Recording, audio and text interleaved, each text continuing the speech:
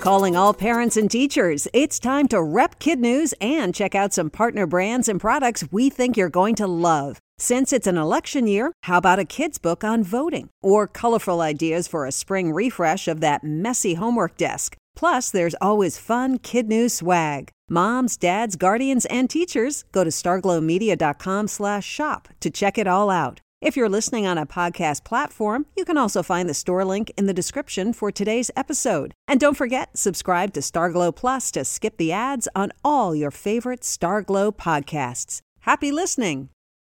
Good morning and welcome to Kid News. I'm Kim. Today is Wednesday, June 16th, 2021, and we begin with the Big Apple planning to honor its frontline workers with a celebration usually reserved for astronauts, popes, and champion sports teams.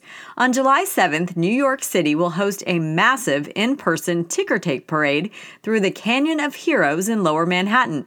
Mayor Bill de Blasio's announcement keeps a promise he made at the start of the pandemic to publicly thank doctors, nurses, first responders, and essential workers for seeing the city through the crisis. The event will officially be known as the Hometown Heroes Parade, but some celebrations can't wait until July. Last night, New York lit up its skyline with fireworks to mark getting 70% of its residents at least partially vaccinated.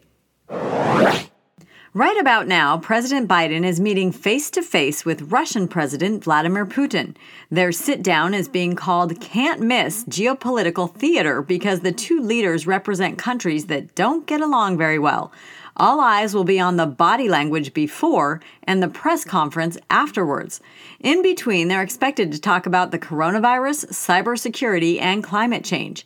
Expectations are low for any real progress, but experts say even a little bit of cooperation between the two superpowers will go a long way toward restoring a better working relationship. Chances are good you're one of the 40 million Americans currently sweating through a massive heat wave. Residents from the West Coast to the Northern Rockies are trapped in a multi-day dome of misery. Las Vegas and Phoenix are looking at temperatures topping 117 degrees. Laughlin, Nevada, and Lake Havasu, Arizona might tie or pass their all-time highs of 125 and 128, respectively.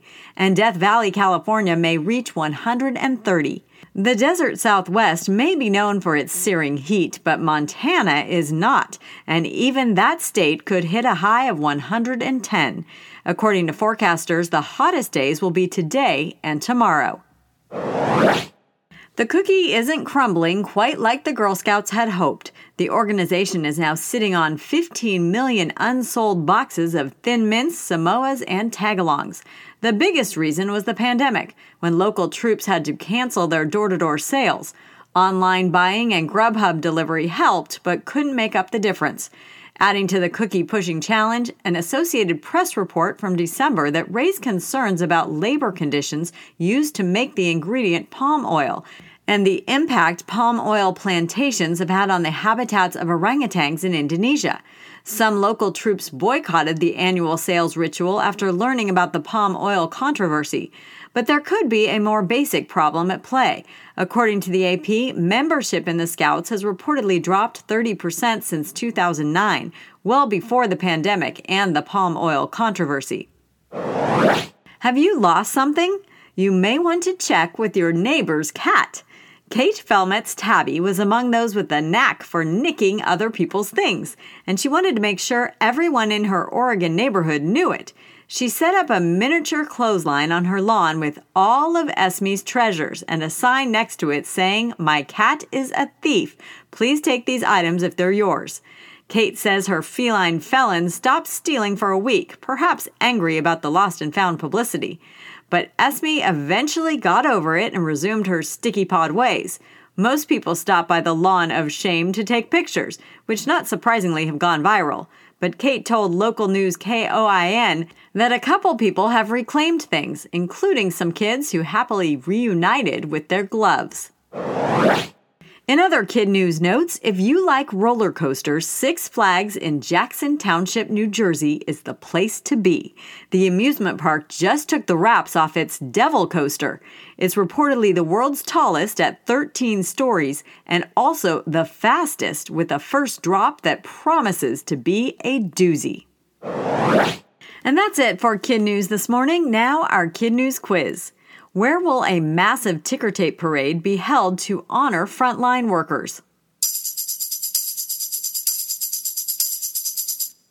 New York City. Who is President Biden meeting with today? Russia's President Vladimir Putin. What part of the U.S. is dripping through a heat wave? The West Coast, all the way to the Northern Rockies. How many boxes of Girl Scout cookies went unsold? 15 million.